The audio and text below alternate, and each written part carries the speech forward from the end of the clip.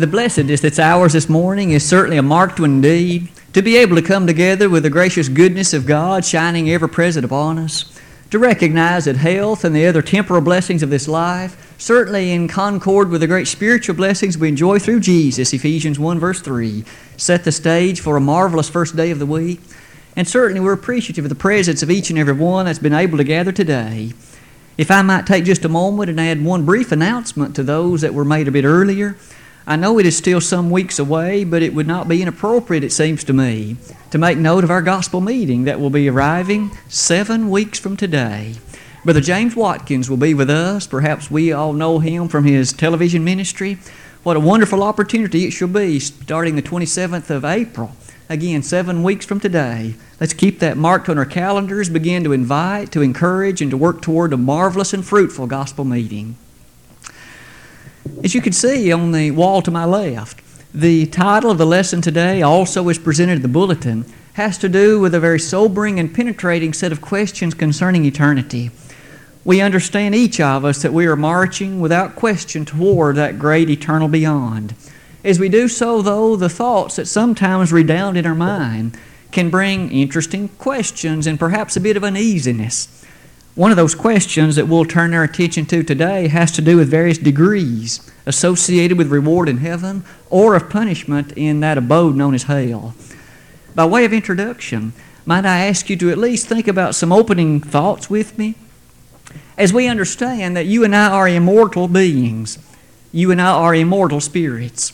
That is to say, you and I shall never cease to be. Once we were conceived in our mother's womb, from that point forward we will never die. Indeed, while here in the flesh, we appreciate that our existence is tempered by that fleshly character. We understand the characterizations of feel and touch and taste and other things like that. But we also know that if the Lord delays His coming, whether that be the case or whether it in fact be such that He does arrive, we will be transformed into a spiritual host with a spiritual body, but even then our spirit shall not cease to be. We can readily see then that there are many passages in which the Bible encourages us to think about eternity. I well understand that our finite mind can't fully grasp it in all of its marvelous measure, but are we not told that the Son of God Himself in Hebrews 5 verses 8 and 9, though He were a Son, yet learned He obedience by the things which He suffered. And being made perfect, He became the author of eternal life. The author of eternal life, if you will, in the language of that text. Or might we well notice that promise of 1 John 2, verse 24 and 25, especially verse 25 that reminds us this is the promise that He promised us, even eternal life. It must be a sad existence indeed to have no faith nor hope to carry one beyond the grave. And yet we understand throughout the nature of God's Word there is a vibrant hope and an ever-charactered reality that there is life beyond the grave. However, it is to be noted that the Bible only unfolds 2 potential places of eternal abode. One of them is the glorious abode known as heaven. That place where God's throne is, Psalm 11 verse 4. That place where our Savior ascended to in Acts 1 verse 11. That place where the man named Stephen, even as he was being stoned to death, looked up into heaven and saw the Lord and Jesus at His right hand. And is it not that same place described in words virtually indescribable in Revelation 21? This place where, in fact, John, the aged apostle, was able to see. This place where there was no defilement. This place where there was no need for the light because God and Christ were the plenty light indeed. Furthermore, no need for a temple there. Those things alone whet our appetite to be in a place like that. Because, on the other hand, the only other possibility, that place described as the 4-letter word hell. Gehenna, as Jesus would call it more than once. This was a place prepared for the devil and his angels, Matthew 25:41. It's a place described as an unquenchable fire where the worm dieth not. Jesus Himself made those statements in Mark 9:43-48. And perhaps in conclusion, might we notice even John saw in Revelation chapters 19 and 20 that the beast The dragon and all of those who were their followers were cast into a lake burning with fire and brimstone, and there they forever found their abode. You and I see there are two dramatic choices. There is a heaven, and there is a hell. This life now that is mine and yours in the flesh is a time of preparation. We are now deciding which one of those eternal abodes will be ours. I would suggest that we at least give a moment's reflection to a question that may well be asked concerning those eternal abodes. Is it the case that whether one is in heaven or whether one is in hell, that one's experience of that place is identical to all others that are there? Or are there degrees, if you will, of reward of those that are in heaven, and on the other hand, degrees of appreciated punishment of those who are consigned to hell? That'll be the question primarily set before us this morning. As we seek to answer that, let's divide the lesson from this point onward into two parts. First, let's approach the side of heaven. Does the Bible teach you and me that there are indeed degrees of reward, if you will, associated with that marvelous abode known as heaven? Let's begin that discussion by looking at some passages relating to the judgment itself. We realize that there shall be this occasion in which you and I shall stand before the august presence of the great God of heaven. And as we appreciate Jesus Christ, His blessed Son and our Savior, will stand as judge. But notice some language concerning the very nature of that judgment. So then every one of us shall give account of himself to God. Paul's salient refrain of Romans 14:12, reminding us not only there but other places that when you and I stand in judgment, it'll be an individual judgment. No person shall give account for another, no matter the degree of love or communion they may have experienced in this fleshly existence. I will give account for Randy Bybee, not my parents, not my wife, not my children. I will give account for the disposition of the deeds done in the body and the disposition of how I've carried out the nature of the commands of God, and the same will be true for each and every one of us with regard to your own personal life. But doesn't that let us see the nature of how the Lord will mete out His judgment? May I call attention to some language that is ever so telling with regard to how that judgment will be brought forth. Might we begin in Matthew 16:27?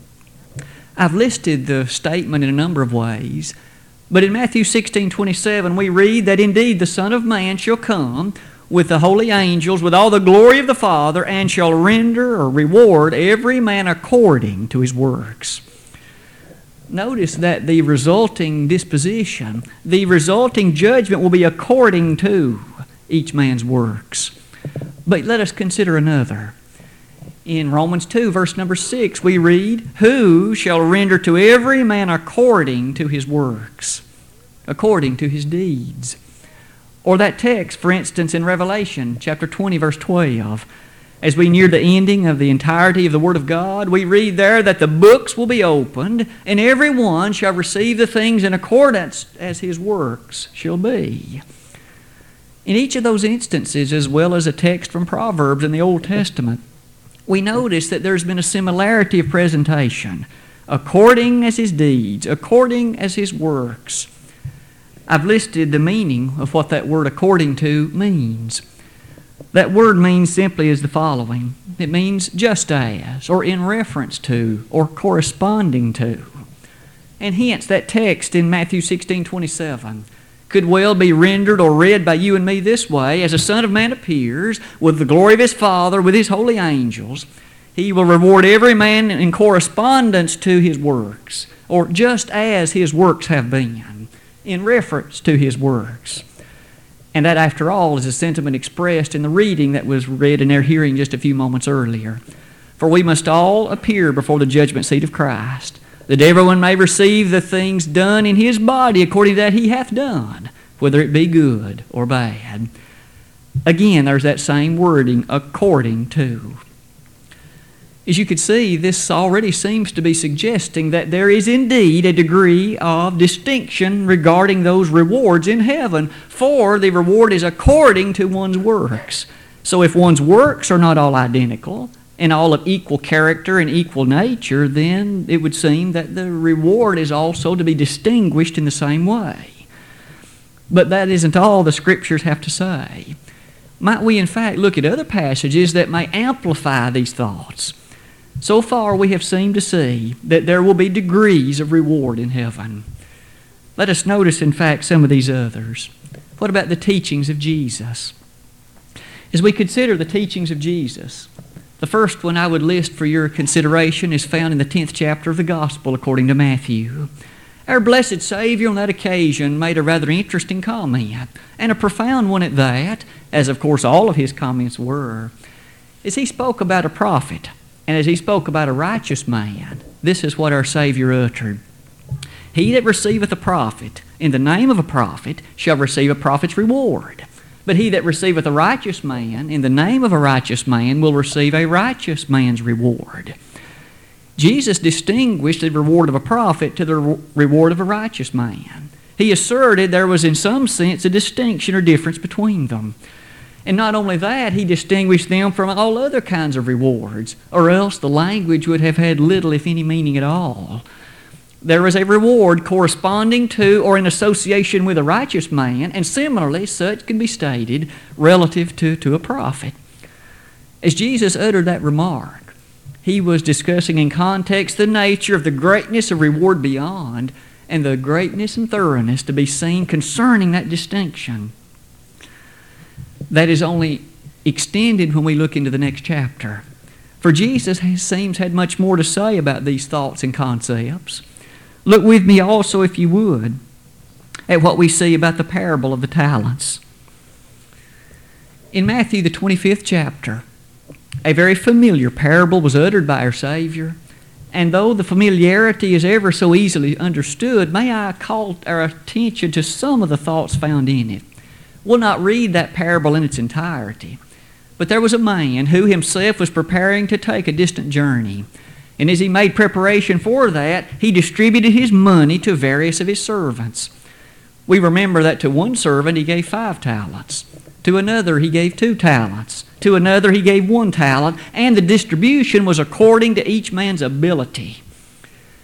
The time came when the gentleman returned, and he made a reckoning or accounting with those who were his servants. First, there was the man who had been given 5 talents.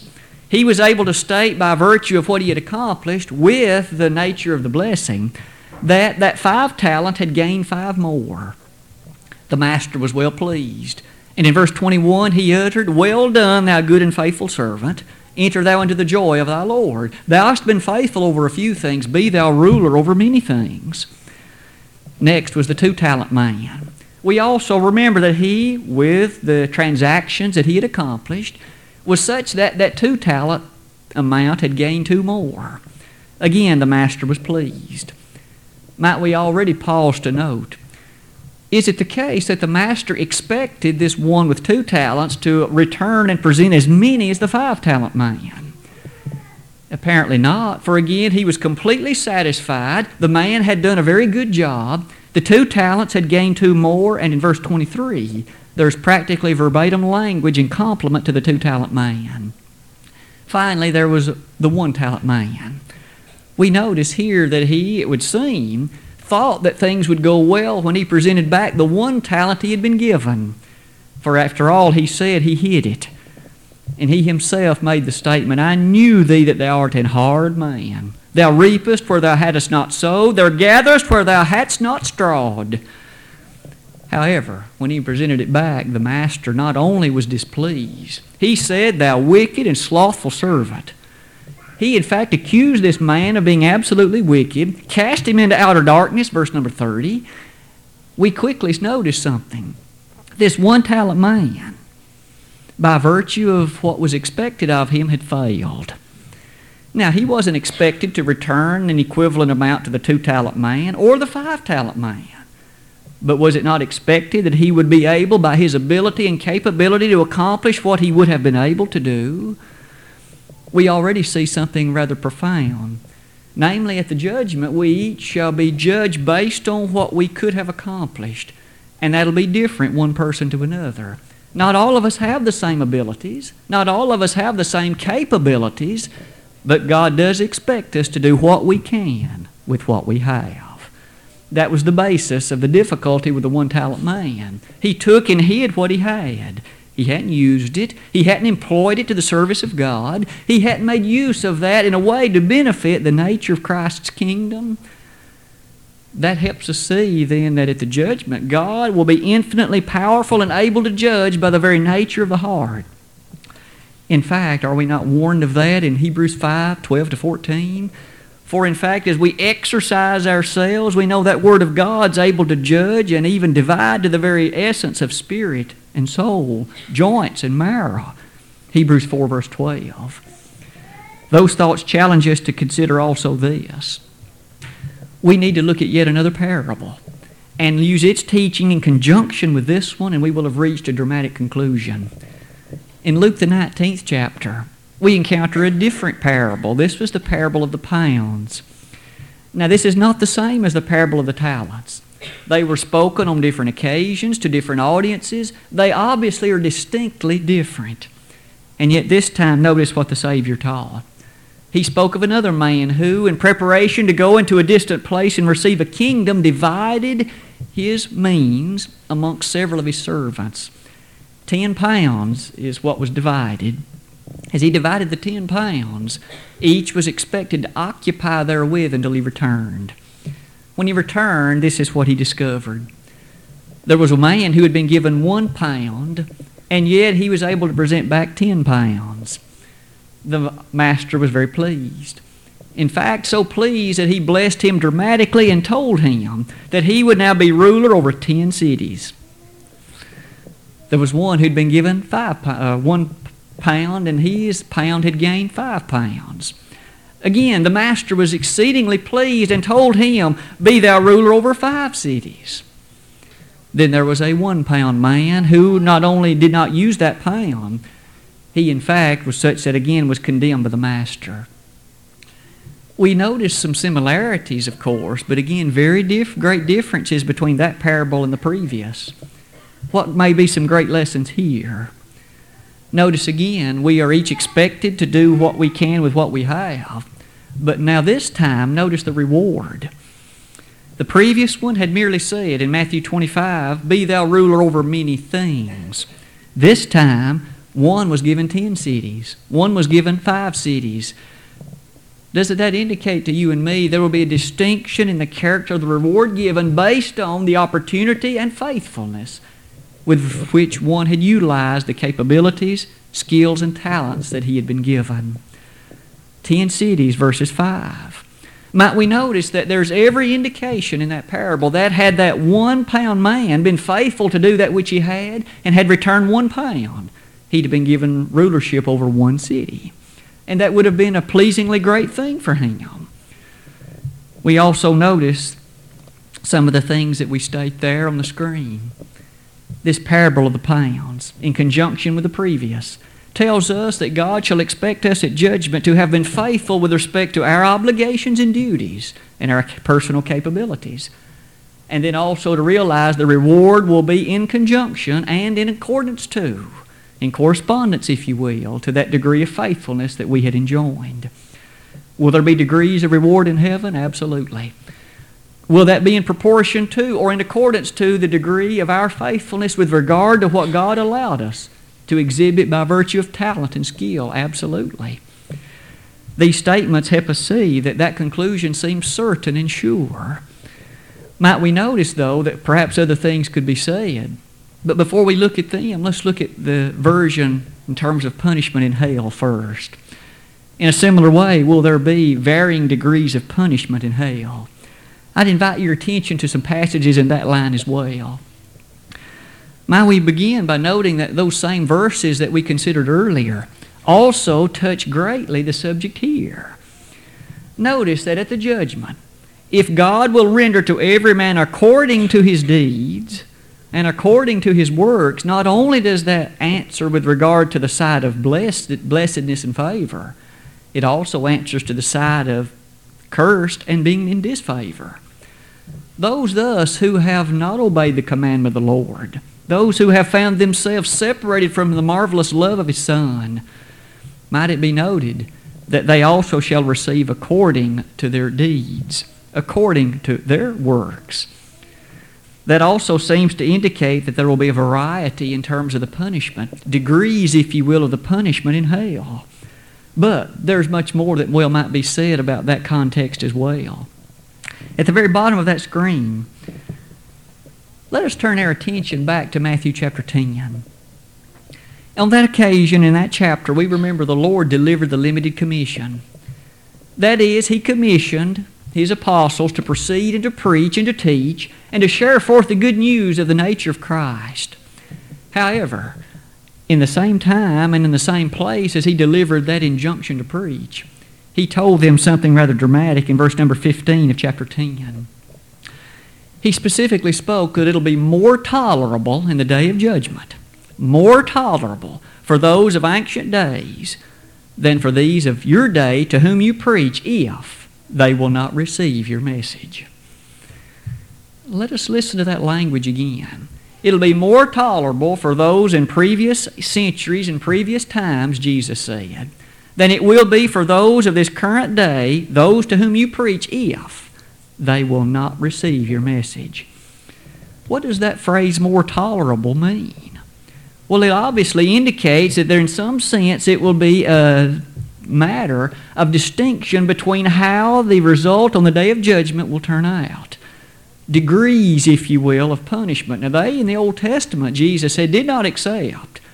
But notice, they had fewer opportunities. The Lord had not come to the earth at that time. There was no fullness of the gospel ministration.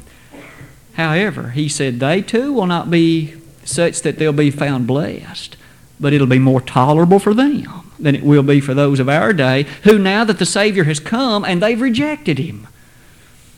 What a sobering reflection. The matter only heightens and deepens when we turn the page to the next chapter. In Matthew chapter 11, one more time as the Savior discusses the judgment, I'd ask you to notice very interestingly the language of Matthew 11, verse number 21. The discussion again with respect to the day of judgment. And these are the words of the Savior Himself. Woe unto thee, Chorazin! Woe unto thee, Bethsaida! For if the mighty works which were done in you had been done in Tyre and Sidon, they would have repented long ago in sackcloth and ashes. The Savior uses a bit of history to teach a dramatic lesson.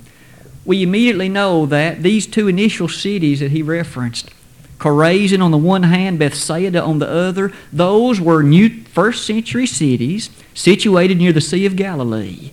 They were places where Jesus or His apostles or others often spoke about the nature of the gospel, the nature of what it meant to serve God.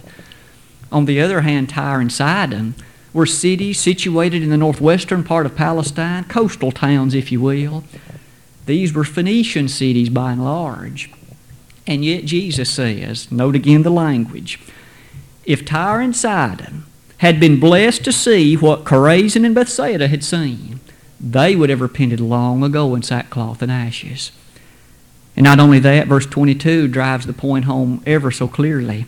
It shall be more tolerable for Tyre and Sidon at the day of judgment than for you. What is the Lord saying? They, namely Tyre and Sidon, lived again in an age long past from the first century time. The Savior had not come. God had not opened the disposition of His will in the Christian age. Yet, they themselves were not pleasing unto Him, but compare that to Bethsaida and Chorazin. Here were New Testament cities. Jesus had walked there, worked miracles there, preached there, and His apostles had taught there as well. And yet they, due to their unbelief, had not accepted the Savior. And Jesus said, I'm telling you, it'll be more tolerable for Tyre and Sidon on the day of judgment than for you. An indication of a distinction, a varying degree of reward on the side of heaven, but here, varying degrees of punishment on the side of disfavor to God. In verse 23, Capernaum will meet the same fate. We remember Capernaum was the headquarters of our Lord's personal ministry. That headquartership meant that Jesus often labored there, worked there, performed miracles there, and so did His apostles. And yet, verse 23 says, Thou, Capernaum, which art exalted into heaven, shall be brought down to hell, for if the mighty works which had been done in thee had been done in Sodom, it would have remained until this day. And then verse 24, But I say unto you that it shall be more tolerable for the land of Sodom in the day of judgment than for thee. We remember that Sodom was a wicked city of Genesis 19, where God rained fire and brimstone from heaven and destroyed it due to its immorality. Here Jesus says, Capernaum, you have been exalted in the sense that you've been favored. The Son of God has walked in your midst. You have seen Him. You've watched Him. You've listened to Him. Oh, what opportunities you have had. However, they by and large had rejected Him. And then on the day of judgment, He says, it'll be more tolerable for Sodom than for you. You see, we'll be judged in part as reflective of the opportunities we've had here. Those who have had greater opportunities will be judged more harshly. More will be expected of them. Those with more ability will be judged more harshly in that God expects more of those in that situation. Do we notice here that there's this usage of the phrase more tolerable? That again means an direct implication, these varying degrees of punishment in hell. But our Savior isn't quite finished yet even. Notice also in Matthew chapter 12, yet one more chapter further, other statements can also be seen and made. Let's notice verses 41 through 43 of that chapter. On this occasion, Jesus had been asked to present a sign. We would see a sign from thee. The Savior quickly noted, there will be no sign given except the sign of the prophet Jonas. Upon the following of that remark, the Lord taught some other dramatic teaching. Notice especially in verse number 41. He said, the men of Nineveh will rise in the judgment with this generation and shall condemn it, because they repented at the preaching of Jonah, and behold, a greater than Jonah is here. That takes us back to the book of Jonah in the Old Testament. Jonah was that person whom God said, go and preach against Nineveh and cry against it. Of course, Jonah was reluctant at first. He in fact tried to run and hide from God, but he was unable to do so. Finally, upon his being vomited forth from that great fish, God told him again, you go to Nineveh and preach. And in Jonah 3 verse 2 we read, Jonah, preach the preaching which I bid thee to preach. You tell what I have given you to tell. Jonah did so. Nineveh repented. God spared them. And yet notice here Jesus says, I'm telling you, a greater than Jonah is here. Of whom was he speaking? Himself. Jesus is greater than Jonah. The gospel, the preaching he had set forth, and yet the people of his day often refused to submit, to listen, to obey. The men of Nineveh will rise in the judgment, condemn this generation because they repented at the preaching of Jonah, and yet greater than Jonah is here. Notice in the next verse, the same thing is said with regard to the Queen of Sheba.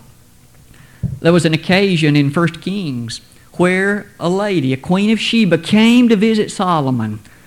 She came and observed the greatness and wealth that he possessed.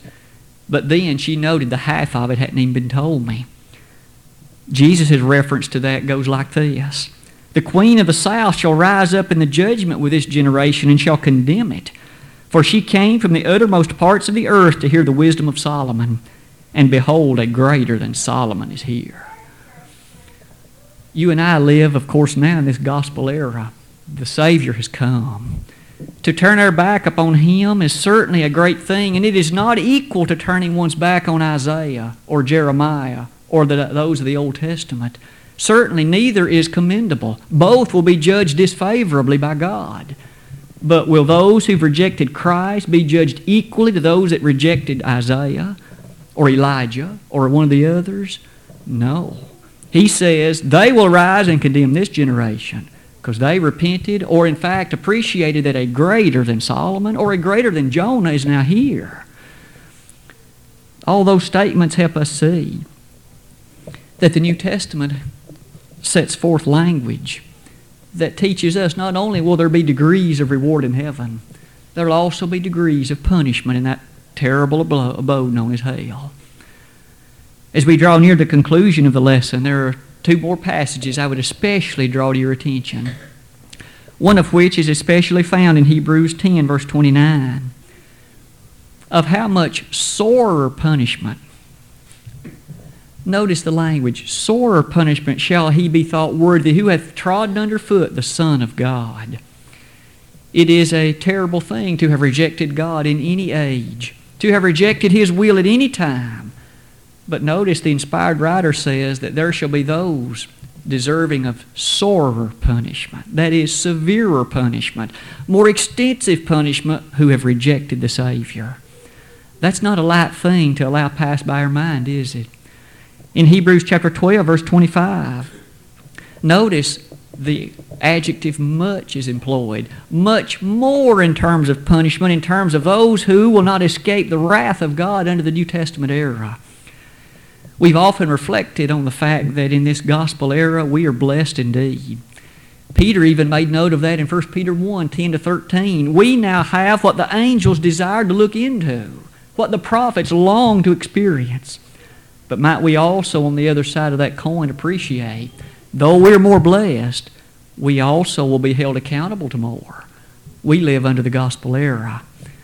These passages have taught us that if we reject then the Savior, if we're unfaithful to Him in this era, oh, how much sorer our punishment will be by virtue of what greater opportunities we had. Perhaps the final point to note in the lesson would be one other text uttered from the lips of our Savior. It's in Luke the 12th chapter. I'd ask you to read that text with me, especially beginning in verse 47 of Luke chapter 12. And listen to how Jesus describes the nature of what shall occur with regard to the judgment and the events that follow it. Luke chapter 12, beginning in verse 47. This is found in a context where our Savior discusses faithfulness and how that those who are judged unfaithful, quite sometimes by virtue of laziness or by virtue of apathy, have failed to do that which they should. In that context, he says, "And that servant, which knew his Lord's will, and prepared not himself, neither did according to his will, shall be beaten with many stripes. But he that knew not, and did commit things worthy of stripes, shall be beaten with few stripes. For unto whomsoever much is given, of him much shall be required. And to whom men have committed much, of him shall they ask the more." Might we notice that there was described a servant who, due to ignorance, did not know that which he ought to have been doing. When the master returned, he nonetheless will be beaten, but it will be beaten with few stripes. For he sinned, if you will, or failed out of ignorance. But notice, he was punished. On the other hand, that servant who knew what the master wanted, he simply chose not to do it for whatever reason, and it doesn't matter what the reason was. He'll be beaten with many stripes. Oh, how sore a matter it shall be at judgment for those who knew what God wanted. They perhaps knew enough of the Bible to know the plan of salvation and yet never submitted to it. They'll be judged with the harshest of all possible punishments. For they, you see, according to 2 Peter 2, 18-22, are the very ones who it would have been better had they never known the way of salvation than to have known it and turned aside from it. It's a sobering thought, isn't it? Degrees of reward in heaven? Absolutely. Degrees of punishment in hell? Certainly. We may summarize the lesson with some language of this form. We've noted that the greatness of heaven is such that it doesn't matter the degree to which you and I may be there. I believe any of us would happily take the lowest station in heaven and be eternally content with it. On the other hand, I might suggest the least of the punishments in hell will be far worse than anything we'd ever want to contemplate. The word of warning from the Scriptures is we shouldn't take any chances. Let's don't bank on getting into hell and it be one of the better places in it, for there are no good places in hell. But on the other hand, may we labor and work in faithfulness to the Master, desiring even whatever the reward shall be for us in heaven, the lowest station alone will be the grandest thing forevermore. In Psalm 84:10, we remember the psalmist on one occasion noted how glorious it is to dwell in the tents of God, even if it means just keeping the door places. You and I would happily be the guard of the door at heaven. The lowest station would be enough, but friend, we each need to make certain we've lived in such a way to attain that, not by virtue of our works, for we can't earn it, but by virtue of faithfulness to God and His reward on that behalf. How would you classify yourself today? And how would I classify myself? Are you the 1 pound person who will be able, upon occupation, to be blessed and to be considered faithful? Or might we be the 1 pound person who hasn't done what we could with what we had? It'll be a sad state to be in that latter condition. Today, are you faithful to God? If you've never become a Christian, there will never be a better day than this one.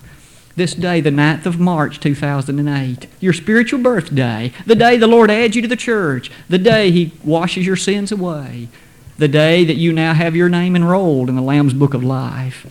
If we could give you assistance in accomplishing that today, realize that the Lord demands that you believe upon Him. You also repent of your sins. He requires that you confess His name verbally, Romans 10, verses 9 and 10. And He commands that you be baptized. Not that you've already been saved, but in order for Him to wash your sins away, Acts 2:38. If you've never done that, let today be the day. If you have become a Christian at some former time, but you've lost sight of the faithfulness and the character of what it means to live in Jesus, come back to that first love. The Lord is knocking ever so wonderfully on the door of your heart. He wants you to open the door. And when you open it, He will rush into your life, and He will fill your life with all the goodness unfolded in His Word. You need to make that first step today. If you need to do that, will you not let it be known in a public way while together we stand and while we sing?